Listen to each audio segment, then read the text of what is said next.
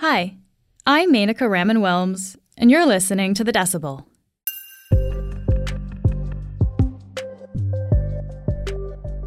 Most poets don't get to go on a world tour, unless, of course, you're Rupi Kaur. The 30-year-old has sold more than 11 million copies of her books, all starting with a self-published collection called Milk and Honey. The Canadian leg of Rupi's world tour starts on Sunday, and in fact, Rupi grew up just outside of Toronto, after moving here from India as a kid. Rupi has a new book out, called Healing Through Words, made up of writing exercises designed to help you work through your own emotions. And so I decided to put this book out because I know that so many people across the world, they feel so seen through my words, but now I think it's time for them to feel seen through their own words. Today, I talk to Rupi Kaur about mental health, stage fright, and how she deals with hecklers. This is The Decibel from the Globe and Mail. Rupi, it's so great to chat with you. Thank you so much for joining me. Thank you so much for having me. I'm really excited to chat about, all the things we're going to talk about. I'm really excited too. You know, I've been reading your poetry for years, and it's really exciting to actually get the chance to talk to you about it. I want to ask you about the start, Rupi, when your career really began to take off. You'd self-published your first book of poetry, Milk and Honey. I wonder, can you pinpoint the moment, though, when things really started to take off, when you were on the trajectory all of a sudden of, seeing this book starting to sell millions of copies? What was the tipping point, though, from the beginning to that?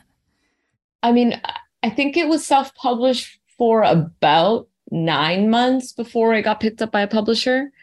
And so I had hand sold 19,000 books. And to me, that didn't seem like a big deal because I was just like, oh, that just sounds like very little, comparing it to the numbers that I had heard from like musicians and that. That's a big deal for books, though. That's huge, especially Canadian books. Yeah. Yeah. And at that moment, I had absolutely no clue, no agent. It was the editor who reached out to me who first brought to my attention. She's like, no, this is a big deal. And that's why she actually reached out to me. She's like, why is this? She said she was doing research one day and Milk and Honey, self-published book, was showing up on bestsellers lists and she couldn't believe it. And that's when she reached out and was like, we want this. And after the book was out, there was no press or marketing or any of those type of dollars going behind it. And that month, I also just graduated from the University of Waterloo. And then I went on a trip to India for about 2 months. And when I came back, I had a little book signing that I really pushed for. I was like, I'm going to be in California for this other event. Like, why don't I just do a book signing at a local bookstore? And my publisher set it up. And that event, it was early 2016, for me, felt like the tipping point because I didn't know anything about the book sales. And I was kind of like, oh my God, why would I leave and go off for a couple of months when this book came out? I should have been doing this and that. And I was scared as my friends driving me to my own event. I'm like, nobody's going to be there. We're at a red light. We're kind of close to the bookstore and people are walking by and I'm sitting in the passenger seat and they're waving to me. And I was like, this is so weird. Like, do I know them?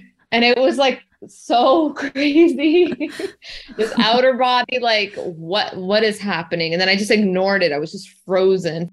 So we get closer to the bookstore and there's just block after block after block is just this never ending line. And at first I was like, oh my God, is that for? And then I was like, absolutely not. How could you even think that's for you? You're such a loser. Come on, get out of your own head, just bullying myself out of this. And then my friend's like, dude, I think these people better are here. Believe it. Yeah. And I was like, something is changing. And wow. I get out of the car, I walk in, and that's when I knew. I was like, oh, something's different now. And it's just the way that people were saying my name. They weren't even saying Rupi Kaur. They were just like, hey, Rupi. And I was like, oh, are my friends here? You're saying my name, you know me. And it was a great night. I did 2 shows, 2 back-to-back signings because the staff, they were so red in the face and so nervous because they weren't prepared to handle the capacity. And I was like, listen, we got this. We'll do 2 back. It's okay. Working class family, I am equipped. And this is what we immigrants do. Wow, that's amazing. What a story. Yeah. Like that experience really must have shown you, okay, this is something big. This just isn't you writing on your own here. People are connecting with this. Yeah. And, I think honestly, though, like, I think I just shut down, though. I disassociated. Like, this year is the first year I'm realizing that word they use, connecting. I'm realizing that and what that means for the first time. I think every year prior, I was just scared and terrified because I am an introvert. I grew up really shy and really insecure and feeling really afraid and timid and lonely. And so when all of this started happening for me, I think I just like disconnected and became really numb. And I guess what do you think changed this year? Like, what do you think shifted for yourself that made you feel a little bit different? I think, well, throughout COVID, I had time to sit still because since Milk and Honey, since going off to university, I haven't really sat still. It's been book after book or tour after tour. And then, just more mental health challenges, cut through burnout, still trying to write, still trying to release, because, once they figure out that they can profit and make so much money off of you, this system it's not any one individual or any one company, this sort of environment gets created where there's this constant pressure of writing and creating the next thing and the next thing. And COVID really put a stop to that for me, at least. There was no traveling happening. And I was able to sit still and really, really, really find the time that I needed and the stillness that I needed to work through the depression. And what it brought forward, moving out of COVID, I don't think we're even out of it, but brought confidence and this feeling of power when I got back on stage this May for the first time in like what was 2 years. I was like, wow, like I'm here. I'm not numb. I'm present. That's the difference. I'm present. Before it was constantly worrying about the future, thinking that all of these blessings that suddenly I had been given that I can now share with my family so that we're okay. When you don't come from money and you don't know security, it's weird because when you get it, you think that I became even more nervous. I've thought about how I'm going to feed my family since I was probably 7 or 10 years old. My dad was the only one that worked. There were 4 kids. My mom stayed at home. And for a decade, my dad was really, really unwell. And as a child, seeing that, and as the oldest child, I really took that burden on myself to be like, how will I feed us? And when we went through different financial issues, that burden, again, that was always number one on my mind. Like, how will I take care of us if something happens to my dad or, something happens to us? And all these blessings came for me at a time when we really, really needed them. And we were able to, fall into this security. But what I didn't realize is it would bring this intense fear also of sort of like losing it all. And so now I'm finally in a place where I'm like, okay, this ground is not going to be yanked out from underneath me. Like, we're going to be all right. We'll be back after this message.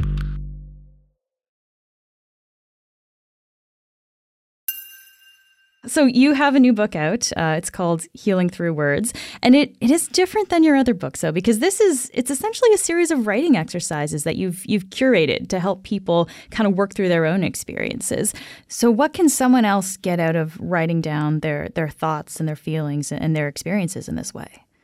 Writing is so cathartic. I think that especially coming from a working class immigrant family where things like therapy and other mental health resources were so out of the question, writing and art and that form of expression was really my therapy. And of course, it doesn't replace regular therapy, but it becomes one tool, one of many tools that you can use. And I think that it's something that can help you process your experiences.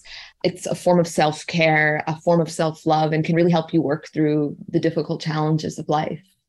Yeah, writing is therapy, as you describe it then. I wonder, because you yourself have been writing about mental health for years, have been looking at different feelings for years of your own, but I wonder, have you found that people are more open to, I guess, talking and thinking about mental health and their feelings since the pandemic, since these last few years?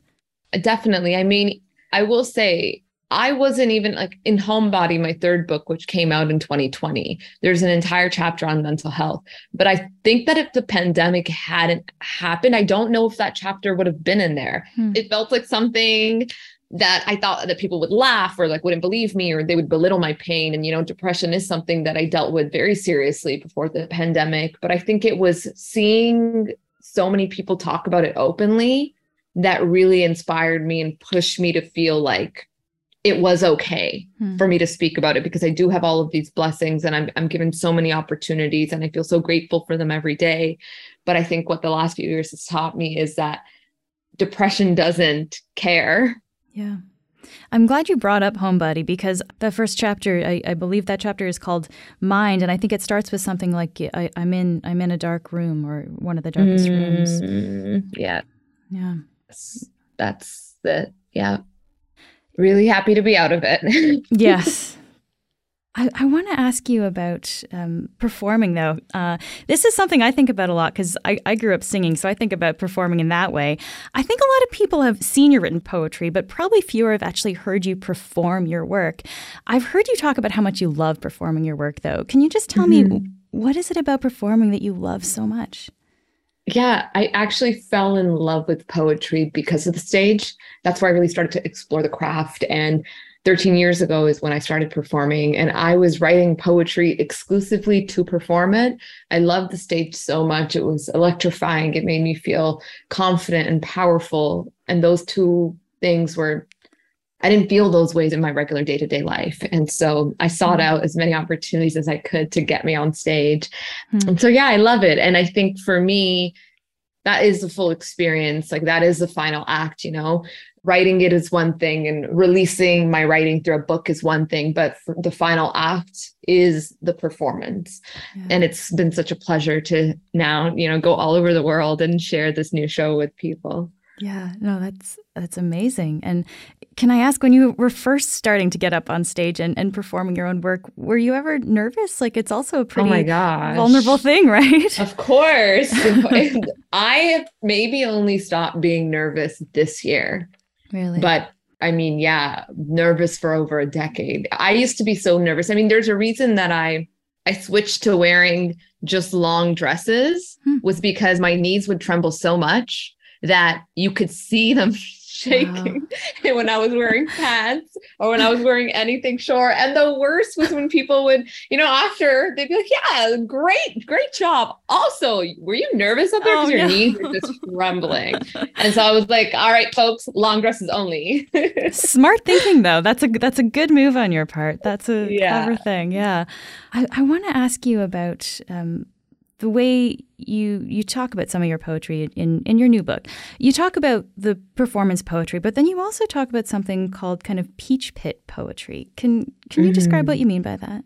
Yeah, I always say that I have like two styles of poetry, and they're very different. Either I am writing poetry that is meant to be performed on stage, whereas the paper poetry, I call it, is meant to come to life on paper. And so I'm very mindful about line breaks and how things look and appear, because for me, that all works into the experience when one is reading it. And so I wanted to take readers through how I write those paper poems. And I call them peach pits. And these are the poems. You know, not all of my paper poetry is short. Some of it is like a page long, but a lot of folks know me for the poems that are maybe, 4 to 5 lines long. And there's this misconception that if something is so short, you could probably write it in 2 minutes. It's actually, I find writing a performance poem, which is 5 minutes long, much, much, much easier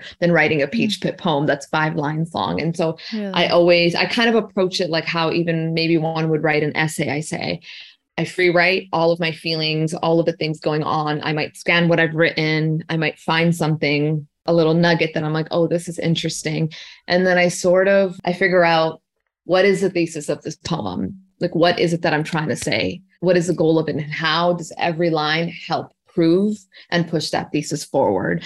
The goal is for it to feel like it's almost like a shot. It's short, it's it hits you and it's like, boom, done, let's go, And I call it a peach pit because what we're doing with the peach pit poem is really shaving off the excess and getting to the core of the thing. And so we're, peeling back the skin and taking off the meat of the fruit and getting to the center of what it is that you're trying to write and what you're trying to say. Wow. That's so interesting to hear that process. And I like knowing that you start super long for something like that and actually get it whittled down.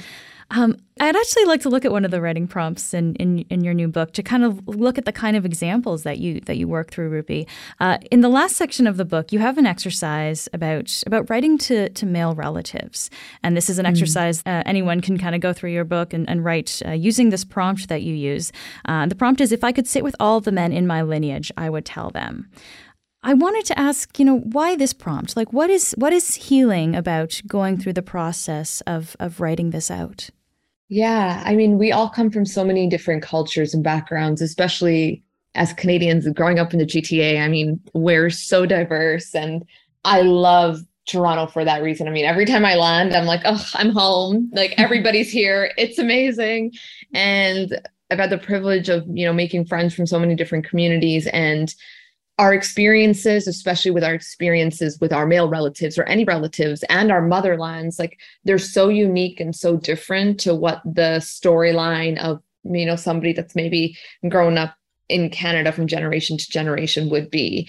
As, somebody who comes as a South Asian woman myself, I come from a lineage where I'm probably the first woman in my lineage to be as loud and as opinionated as I am. And it blows my mind, and I think that there's so much healing to do. In sixth grade, I was surrounded by young women who all, from other countries, who were telling me, there's so much trauma that we hold within our bodies. And I think that we can't work through that trauma until we acknowledge it, and acknowledging it out loud with certain people might not be the safest thing to do, but I think the next best thing is just doing it in the privacy of your homes through writing. And you do write a lot about women, and I've noticed that with your poetry throughout. There's a lot of really, really empowering things that you end up putting down on the page. We're at a point in society, I think, where we're collectively reflecting a bit more on really how we treat women. I think of the Me Too movement, even the Free Britney movement. In light of all of this, I guess, what role, if any, do you see your poetry playing, I guess, in this moment in time, and how we think about that? It's funny because, I just write it and I share it and things happen. It's so weird. But I feel so, it almost brings me to tears. It makes me just so emotional because I've been on this world tour, and every other night I'm in a new city, and I get to look into the eyes of so many women, not just women, but a lot of them young women, older women. And I see myself in their eyes. And I think that for me, since I was a little girl, it's always been so important to hold people, so that we can leave together, all of us can leave the next generation a little better than the last. We have a long way to go. Every time I think, I think things are getting better, and they are, I see how much work there is to actually be done.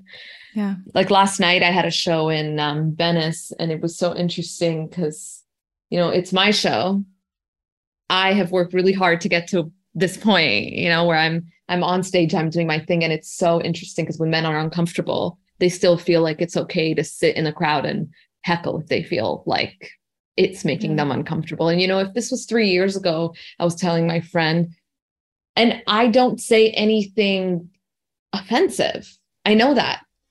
But it's interesting what happens when men feel like they are not at the center of our narratives, or they are not, if the show is not built for them. And if it was 3 years ago, maybe I would have sat back and been like, oh my God, I need to change what I'm saying, and I need to change the poems I'm performing so that everyone in the audience feels comfortable. And it was so, and as I was up there last night and some dude screamed something up at me, I was like, you be uncomfortable because we have been uncomfortable for our whole lives, and, I think it's really important for men who, sit in rooms with us. I mean, it's not enough for men to support us and cheer us on. We need them to be a part of the conversation and a part of the action if we're all going to move forward together. And sometimes that involves being uncomfortable, and it involves being not at the center of conversations.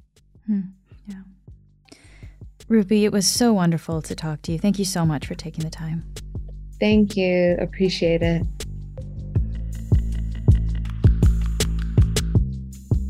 That's it for today. I'm Menaka Raman-Wilms.